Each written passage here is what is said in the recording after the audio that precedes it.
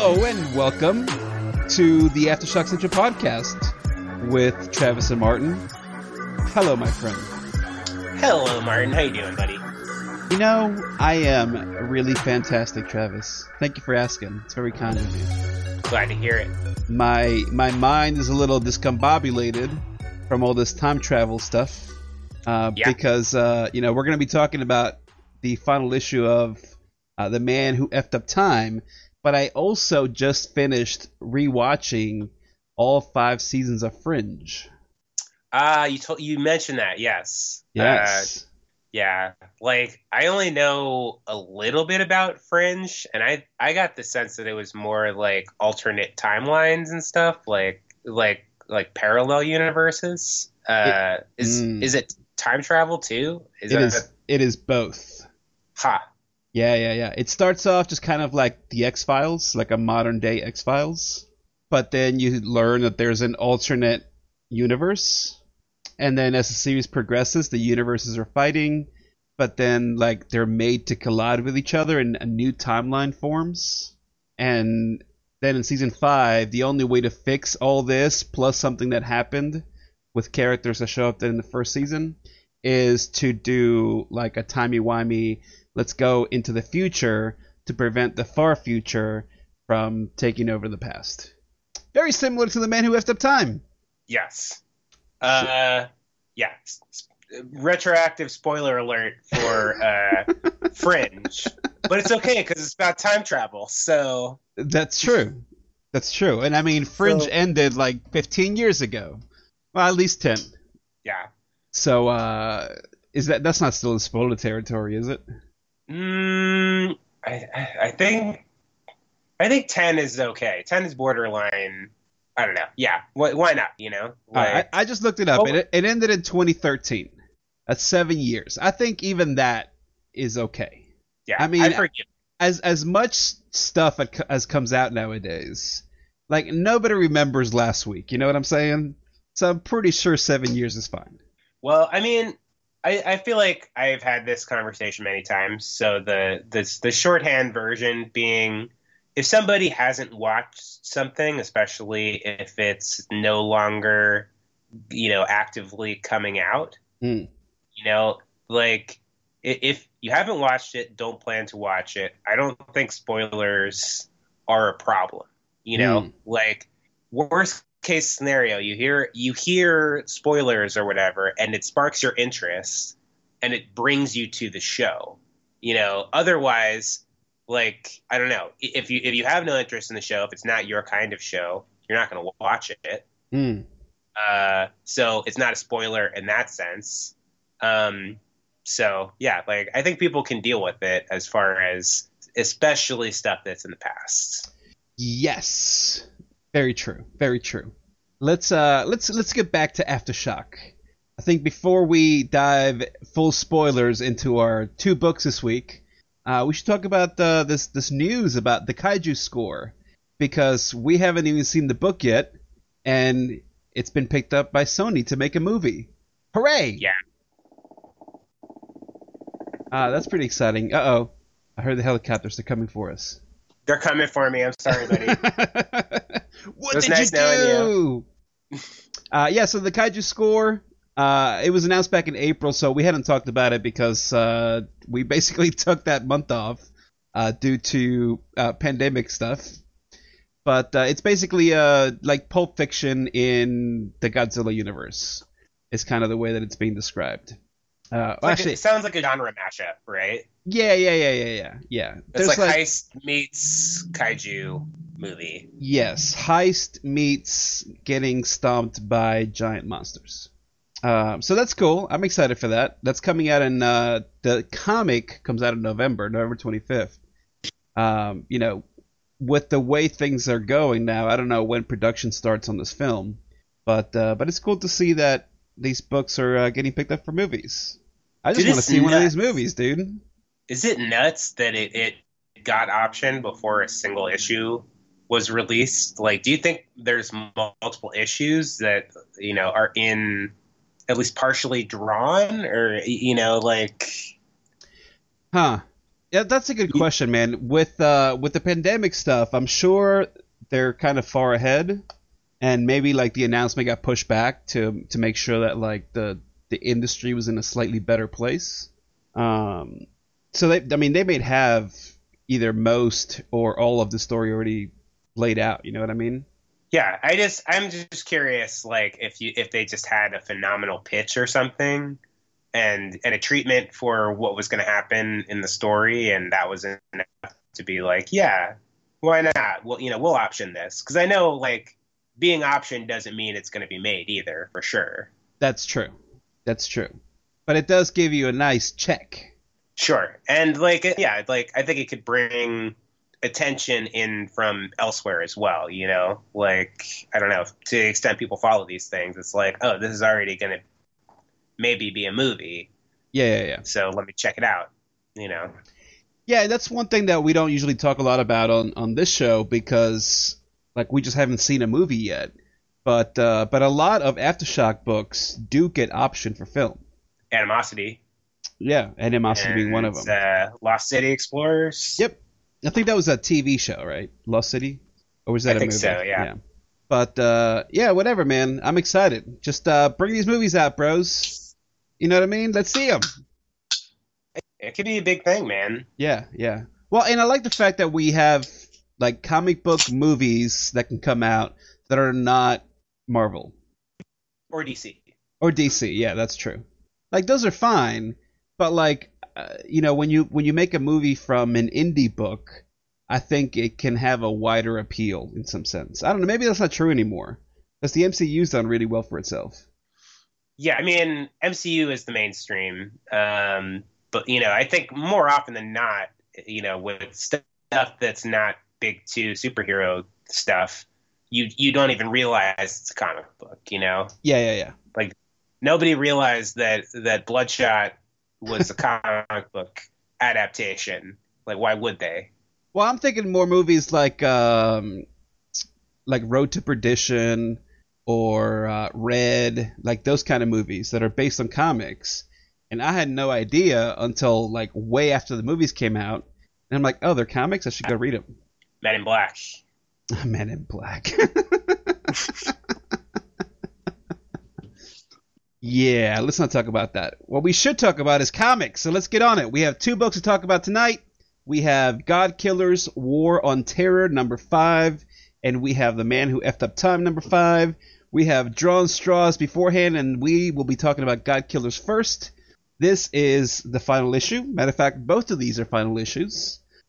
Written by Mark Sable with art by Mon House, colors by Hernan Cabrera, and letters by Thomas Maurer. So, Travis, I think out of the 2 of us, I've been more positive on God Killers.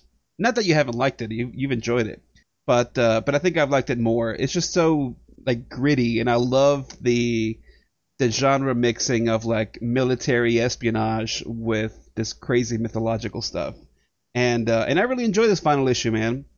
I really liked the prominence of Koshi the Deathless in here, and of course the Baba Yaga. Kind of part of me would have liked to see a little bit more maybe, but it was awesome. It was awesome. And I like that Koshi plays such a big role in the opposite side of whatever the hell's going on. And we'll talk about that a little bit when we get to the end of the issue, because I think there is a really interesting moral lesson in here that I kind of alluded to previously, but it wasn't really indicative of like something that was actually happening in the story until it's just flat out said in the end. And I really loved it, man. I loved it. How'd you feel about this book? Yeah, I think that listeners may recall that I from the beginning have been a little bit standoffish about this book because I was like worried about the idea of like how kind of intently it seemed to be focused on Islam and like for lack of a better like frame, like destroying Islam, and like that was what it presented, I think, early on, and then around halfway through, it kind of transitioned into, oh, but really, it's all about Russia. And it Right. didn't hit me fully until this issue that, like, how even the early stuff is about Russia too. You know, like the only reason we were in Syria is, you know, because Russia. They have Right. references in this issue about U.S. pulling out of NATO, and you know, like, you know, I don't know, for whatever reason, you know, I am sour enough on Russia that I don't mind them being the bad guys.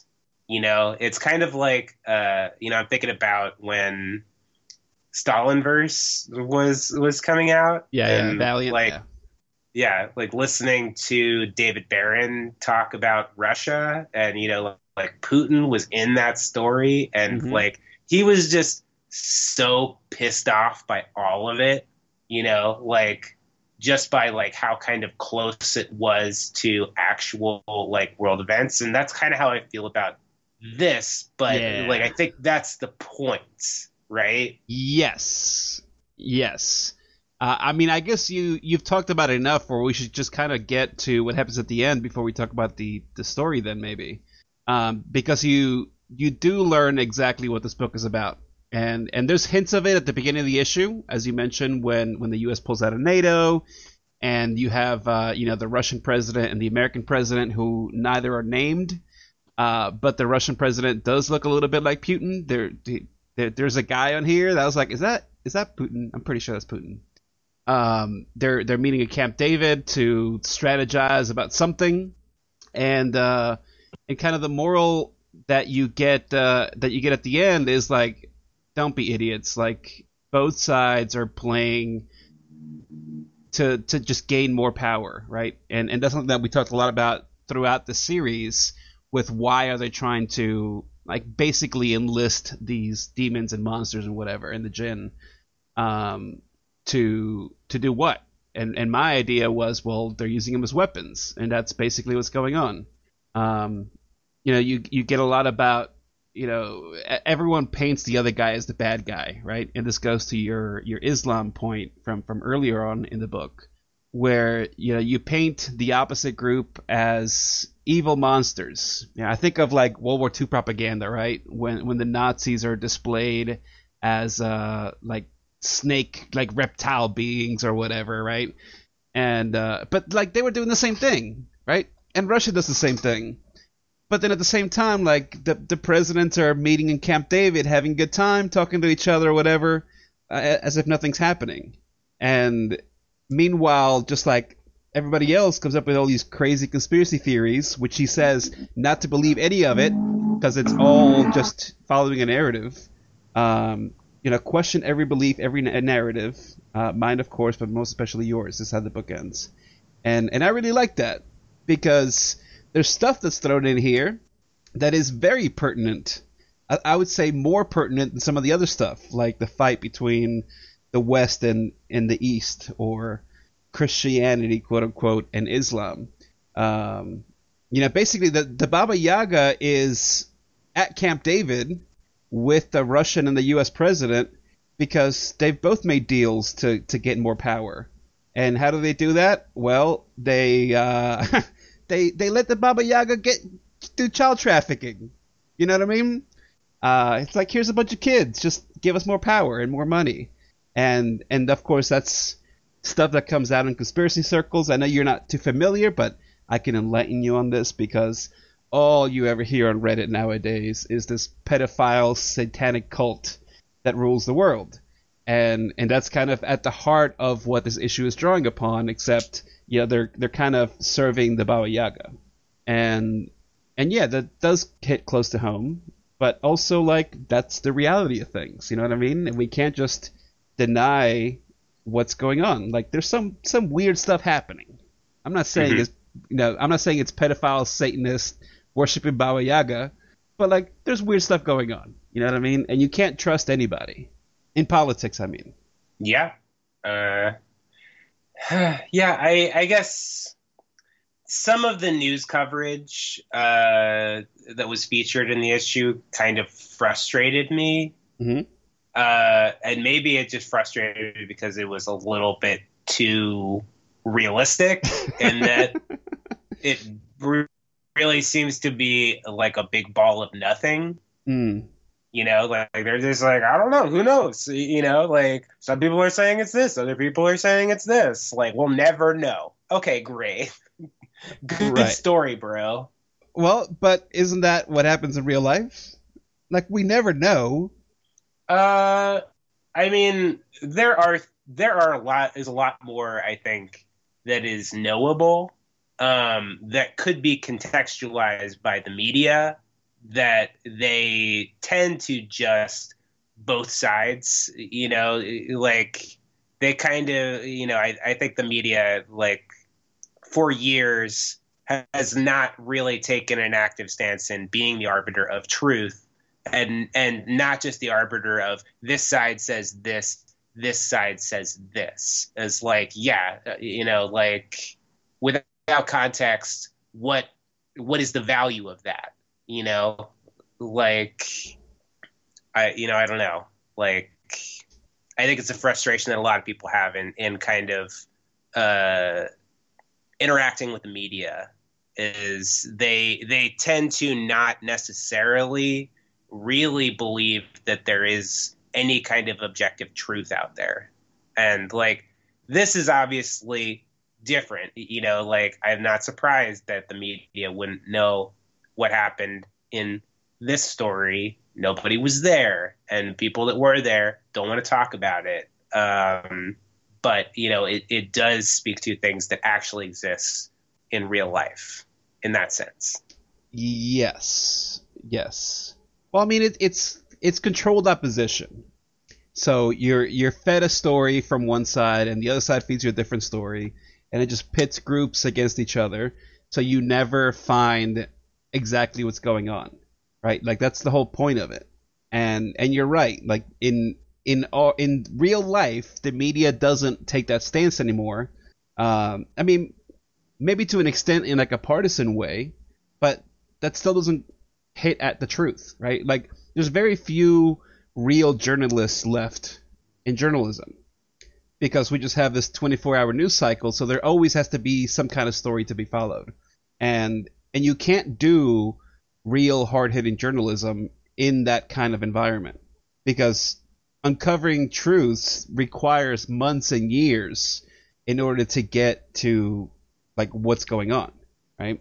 And in the end, we just end up getting conspiracy theories, and that's something that Sable says a lot in this book towards the end, because we don't know what's happening. We just come up with these crazy ideas, and like maybe there's some truth to those ideas, but they're not the truth, right? The truth is always hidden from you, and I really like that quite a bit, because it, number one, it does fit with the espionage military feel of the book, but you know, it also does hit a note in real life. You know, like with this COVID thing, what are you supposed to believe, right? Is hydrochloroquine real? Is it not real? Nobody knows. Is the virus real? Is it not real? Nobody knows. Is it super deadly or not super deadly? Nobody knows, because like the story changes every 10 minutes. So disagree with that. You lost me there, but with which part? Otherwise, all of the COVID stuff. You know, like I think people know. You know, despite a robust disinformation campaign, I think people know that, you know, hydroxychloroquine is deadly and the virus is real, and they know what they need to do. All right, maybe I oversimplified. I'll give you a better example. Okay? Cool. Sorry. So the CDC makes guidelines. Everybody has to wear a mask, and then all of a sudden, well, you don't need to wear a mask. But now it's like, well, now you have to wear a mask again. And then, like, make sure you use hand sanitizer to wash your hands. Well, but not like every brand is good. And, like, some hand sanitizer is okay, some is not. You know, the death toll is, you know, 1%. It's 0.5%. It's 0.25%. It's 3%. You know, in early days, it was, like, up to 12%. Especially when they were dealing with Italy. So, all I'm saying is, because of the 24-hour news cycle, you never get any solid information. You just get up-to-date information. And that may seem fine, but ultimately it causes confusion and disillusionment in the information that you're given. And so you end up not knowing what information to believe and what not to believe. That's kind of more the point that I'm trying to make. I mean, I see your point about the news cycle basically requiring pushing out stories faster maybe than they've been sussed out. And, like there certainly is a widespread lack of understanding of how science works. For sure. At least in this country. And that tends to frustrate people. Yeah. But, like all that aside, like obviously I think we can see what's going on in the story, which is that, the U.S. government is being held captive by, Russia, kind of, for sympathetic reasons in this case, What, you think it's being held captive? I didn't get that at all. I thought they were working together. I mean, like the dude, his kid is being held by the Baba Yaga, right? And yes, that's true, but that's not like he's not ultimate power. Like the guys that we see as leading both countries are just like they're playing golf at Camp David, basically. Yeah, but why is the Baba Yaga there? Well, the Baba Yaga is there because those leaders made deals with her for more power in exchange for children, so she can eat children. But you don't think she explicitly is on Russia's side? No, she's on her own side. She doesn't give a crap who wins. I mean, doesn't she want the world to end? Isn't that what her agenda was in this story? She doesn't care who wins. Yeah. Interesting. And that goes with the mythology of the Baba Yaga. You know what I mean? Like, you can use the Baba Yaga as like a teacher, right? Like, I think that's part of the mythology. Like, if you come to the Baba Yaga like really respectfully and like treat her nicely and ask her like, hey, I need advice on this, she'll be like super nice and give you advice. But if you're not, she'll kill you. But then like you can offer stuff, just like, I mean, that's why we have the jinn in here as well, right? It's a very similar concept to the jinn. You ask for a wish and your wish is granted, but there's repercussions to it.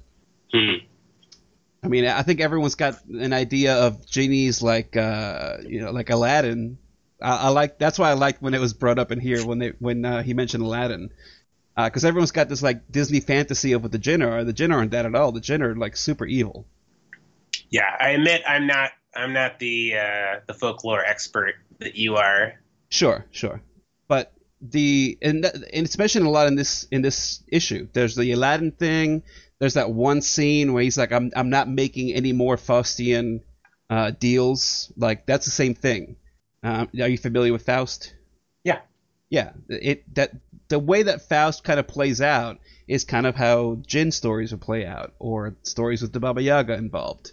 It's all the same thing. You want more stuff, and they'll give it to you, but it'll cost you. It might cost you your children. It might cost you your soul. You might ask for $1 million, and like the genie gives you the $1 million, but you're like trapped in a box with $1 million. You know what I mean? You can't actually use it. That's kind of the ultimate underlying moral behind all this stuff. And meanwhile, you have people that genuinely believe that like there's a conflict. So this guy whose kid has been kidnapped, we have the team that we've been following the entire time thinks there's some conflict and like ultimate good that they're fighting for, and none of that is true.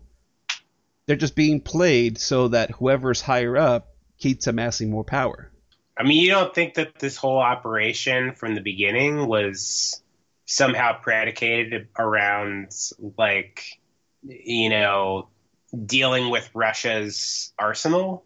I mean, maybe in some regards, but with the way this final issue wraps things up, I see it more as that's just like a way to maybe try to get in over Russia. Because, we live in a united world, right? If Russia goes away, there's an imbalance in power in the East. And then that leads to more issues. That's why we have so many issues in the Middle East. because like, oh, here's this leader, we don't like him. Let's let's give this group weapons and money so that they can overthrow that government.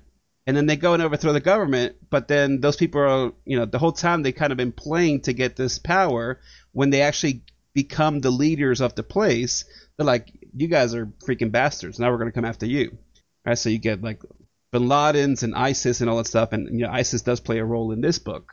But like all those groups are funded by the U.S. government. So in order to get rid of one evil, you end up creating a greater evil in order to consolidate your power. And with the way the world works, you can't really do that anymore. And so a lot of times in public, you get these press conferences where you're like, oh, we're going to do this peace treaty and that peace treaty, and we'll disarmament and whatever. It's all just for show. Because at any point when any side finds some kind of advantage over the other, they're going to take it. Yeah, maybe. I think that, there are allies and then there are adversaries, and you're not necessarily going to jump on, things that benefit you to the detriment of your allies. In theory, maybe we've been doing that in recent years, but that's not necessarily, the smartest way to operate. I guess I get your point, but I would argue that alliances are purely temporary, as a way to just kind of continue your existence, and those alliances can change at any point in time. I mean, the thing with Russia and the U.S. is a prime example, since that's the center of this book. I mean, how many times have Russia and the U.S. been allies and enemies in the past 100 years? I mean, there was a big stretch where they were enemies unambiguously, and then, there was maybe a decade or two where we thought that we were on the same side. But, seems like once Putin came in, they're not really wanting to be real allies anymore, they kind of just, defaulted to more of a Cold War stance across the board, and we're still seeing that. Okay. I don't know. I guess I'm just struggling why, in this comic, for example, the U.S. government chose to pull out of NATO, which is a legit alliance, if they weren't under some kind of leverage from Russia. Okay. I appreciate that you have such a positive worldview. I mean, I think alliances, some of them do exist because of shared values, United States with Europe is a good example, that we want to engage with other democracies, there are other alliances that I think, to your point, are maybe a little bit more calculated, and they don't share our values, and those probably are the ones that we're more apt to, betray or just, let lapse when our objectives diverge again. Okay. Like I said, I appreciate your positive outlook on world politics. I believe that you're very wrong. I mean, I appreciate your pessimism too. So. Yeah. I mean, I don't think I'm a pessimist. I think I'm a realist. I don't think that any of these governments have anybody's well-being in mind but their own. But the only way to sell that is to create some kind of dream around it, some boogeyman. In this book, being literal boogeymen, right? They're fighting monsters and ghouls and jinn and baba yagas and whatever else. Yeah, I mean, to that point, I think it is a little interesting, and the book kind of plays it out, in the text, as far as they're called the God Killers, but really we don't see any gods. All we see is monsters. And I would apply that to the Russian characters as well. So I think it's interesting they chose to call it God Killers. And what is the distinction between those two things? Is there a distinction? Right. I don't know. But and they never really answer that question in here. Mm-hmm. I did appreciate, though, the thing in this issue where the one character was talking about the melting pot and the idea that, Russia has their own monsters, but we can have everybody's monsters. Yes, that's true. That is very true. Now the question becomes, is that on purpose so that we can have a larger arsenal of weapons?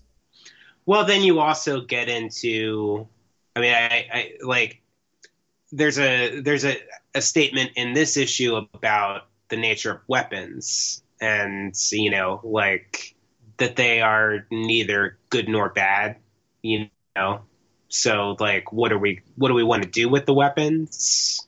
Mm-hmm. Why do we want the weapons? Sure. Yeah, I don't know. I don't think that's why we have the melting pot, but I think it's an upshot of it. Fair enough. Fair enough. What else on this one? The one thing I think also that I wasn't clear about was just kind of a throwaway at the end of the issue where they mentioned some high value detainees at Guantanamo and their eyes are glowing. Mm-hmm. What was your read on that?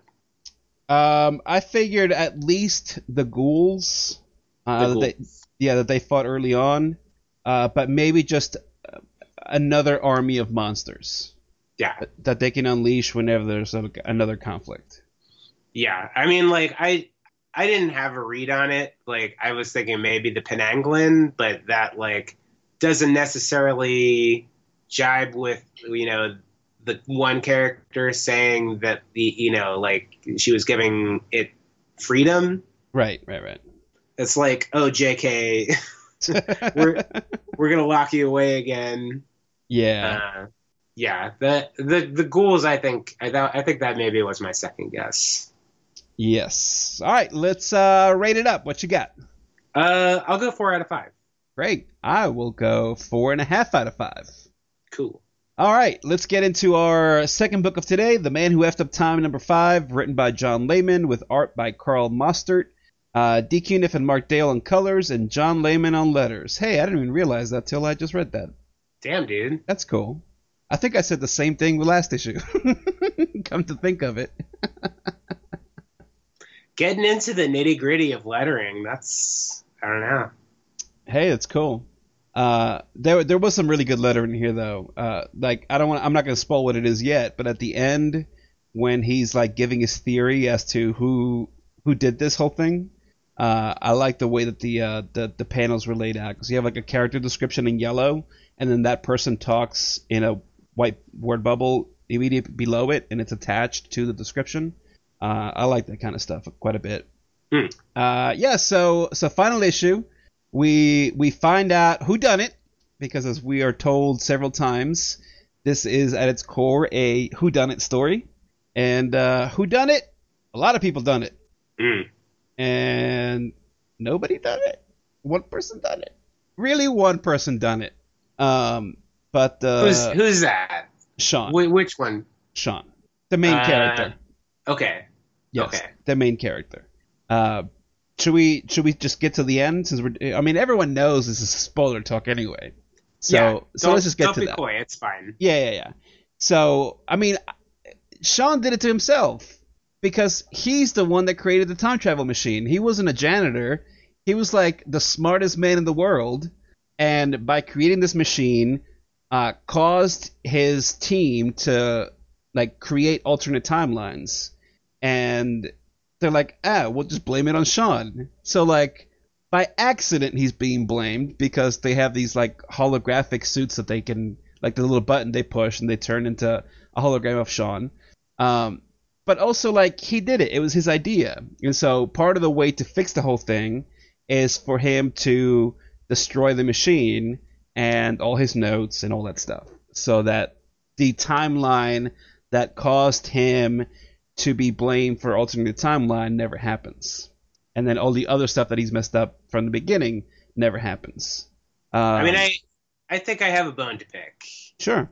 Which is, it seems to me like the rest of the team beat him to it in a way. It's like we see the scene where, he's about to test it for the first time, and his future self walks in through the gateway and stops them. But the upshot of that is everybody is like, oh yeah, like I already used it, and like, you know, like took some stuff from the past or met people from the past, you know, it like there's a revelation that I didn't really see coming, that, you know, when we started the story, the time had already been altered, you know, right?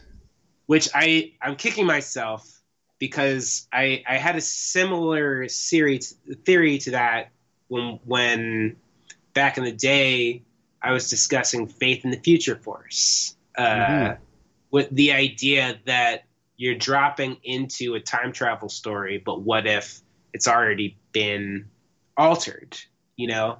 So, like, I don't know. If you take it on its face, it seems like everybody is guilty for the time effery except for Sean in this scenario. And once they realized that, you know, people might be coming after them, that's when they were like, oh, let me put on this disguise and frame our boss. Right. Yes. Yeah, I like the twist.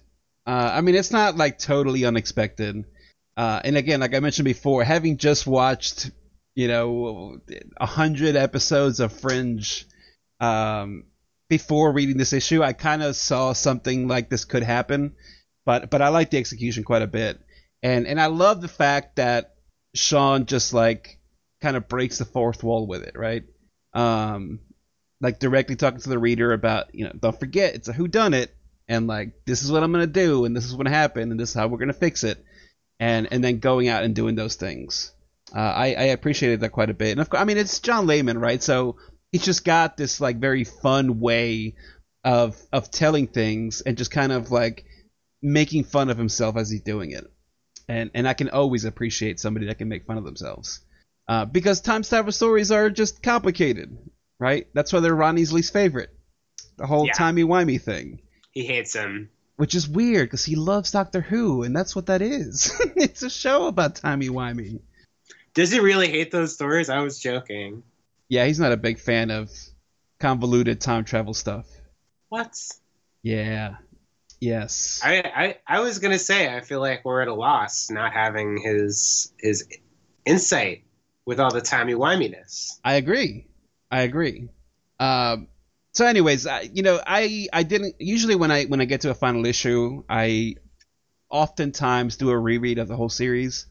I didn't do it for this one, and maybe I should have, because some of the stuff that was brought up just kind of like I had forgotten. But even then, like I think Layman does a really good job at giving you the gist of like how we got to the place where we're at, and it felt fresh, man. I liked it a lot. I don't think the timeline that the world resets to at the end is the original timeline, because you still see dinosaurs and stuff flying around. You just no longer have the Future Force, and like he's no longer in peril, right? So in some respects, he does reset to the beginning because he's back to being the boss, and I love that like he and that what was his name, Chad or whatever. If your name is Chad, I apologize. It's such a terrible name. It's just like if he's Chad is just such a douchey name, right? That's why it's perfect for that Nickelback guy. He's just such a douche. And anyways, but I like the fact that they sound like a regular incel, dude. But you have kids, so I don't get it. Why? Because I don't like Chad Kroger?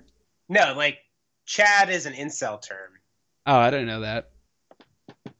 Chad is like the guy that, you know, ladies bone that's not you instead of you. Oh, interesting. I wonder. I'm sure Layman knows that. Maybe that's why he used it. I'm not saying he's an incel. Let me backtrack. I'm just saying I'm sure he's familiar with the term. Yeah, I didn't know that, but that's good to know. Now it makes perfect sense. He is such a Chad. Mm. And I don't know anything about incels, but I think they're right on this one thing. Yikes. Yeah. Yeah. Well, Chad is a douche, so yeah. Yes. Maybe just a coincidence. Mm-hmm. I also really like that it turns the stereotypical time travel trope on its head, where usually like you want to go back in time to kill Hitler or whatever, like some evil guy, and here he basically goes back in time and kills Lincoln. Like he stops Lincoln from getting killed, but then he kills Lincoln. I mean, but he kind of turns Lincoln into Hitler earlier in the story, you know? Yes. Like maybe it's like not Lincoln's fault or whatever, but like by virtue of Lincoln getting saved, the country turns into a monarchy, and there's 20 some more King Lincolns, you know? Yes, 23, I believe. Yeah, so it kind of needs to happen. Sure. Yeah, sure. I mean, it's an interesting subversion of that trope for sure. Right. Yeah, it was cool. I enjoyed that a lot, and I liked all the quick back and forths where we learned like how the Future Force was created, or the Future Police, whatever. Not the Future Force. That's somebody else. And how they're created, and how he uses their Prime Directive in order to have them basically destroy themselves. Well, he kind of like, it's not that they destroy themselves, but it's like he kind of says, "You left me no choice," basically. That like that there was no way for me to get out of this. You made it clear that like this was the only way, was to get rid of the Future Police or whatever. Right. Which I think, especially given your point earlier about, that like time really isn't fully corrected, like I feel like the last page of the story, they basically are like, oh, back to normal or close enough, Yes. But it does not seem close at all. So it's close enough for a single person, right? It's close enough for our hero, and who knows what else is going on, But, I think it begs the question, would it have been quote unquote better if the Future Police had won, Does that make sense? Yeah, that does make sense. Yeah, I hadn't thought about that. I think you're absolutely right, actually. That the only reset that is back to normal is Sean's story, right? Like he's got his girlfriend back, he's back to being the boss and the smartest man alive. But there's like pyramids and castles in whatever town they're in, and there's dinosaurs flying around and like swimming in the lake or whatever. I guess like it's cool that people didn't turn into bug people anymore. Like that's awesome. And who doesn't love dinosaurs? So like, I mean, if there were still dinosaurs here, I'd be like, hell yeah, time's back to normal. Like dinosaurs are cool. Everybody loves dinosaurs, so like maybe it is better the way that it ends, because at least we have dinosaurs now. Yes, I agree. You can ride him. This one's got he's got a harness, so you can ride him around. I mean, I was gonna say that basically it's Dinotopia, right? Uh-huh. So does that mean that it is a utopia because there's dinosaurs? I think you make a good point, and you are correct. Just the simple fact that there's dinosaurs makes it the perfect place. People love dinosaurs, man. I'm telling you. They're the best. I used to want to be a paleontologist when I was little. But now Homeboy's dinosaur skeletons are worthless. Well, that's what he gets for messing up the timeline. It's true, yeah. Yeah. Yeah, really fun. Really enjoyed it. You got anything else? Well, I just would say that, in case there's anybody that is on pins and needles about all of my pedantic hand-wringing about time travel logic and whatnot, like, I think it actually ended up working, like the kind of the way that basically, if you stop people from going back in time and doing this stuff in the first place, that you can actually fix it. So maybe like basically whatever changes have happened to the timeline, that all represents stuff that happened before Sean was like, no more time travel. Right. But like, I was pretty satisfied with the mechanics of getting it all, in theory, back to normal. You know, like, for those who are you know, overly pedantic about how time travel causality works, I think it kind of holds in this story. So that's a plus in my book. Agreed. You have made a fatal mistake, though. What's that? Every single time we talked about this book, you made a Bill and Ted reference, and you did not do one this episode. Shame on you. Party on.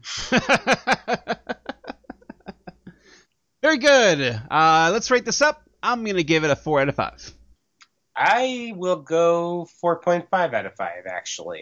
We did an old score switcheroo today. The old switcheroo, yeah. Uh-huh. Who Very saw good. that come? Everybody. Somebody with a time machine.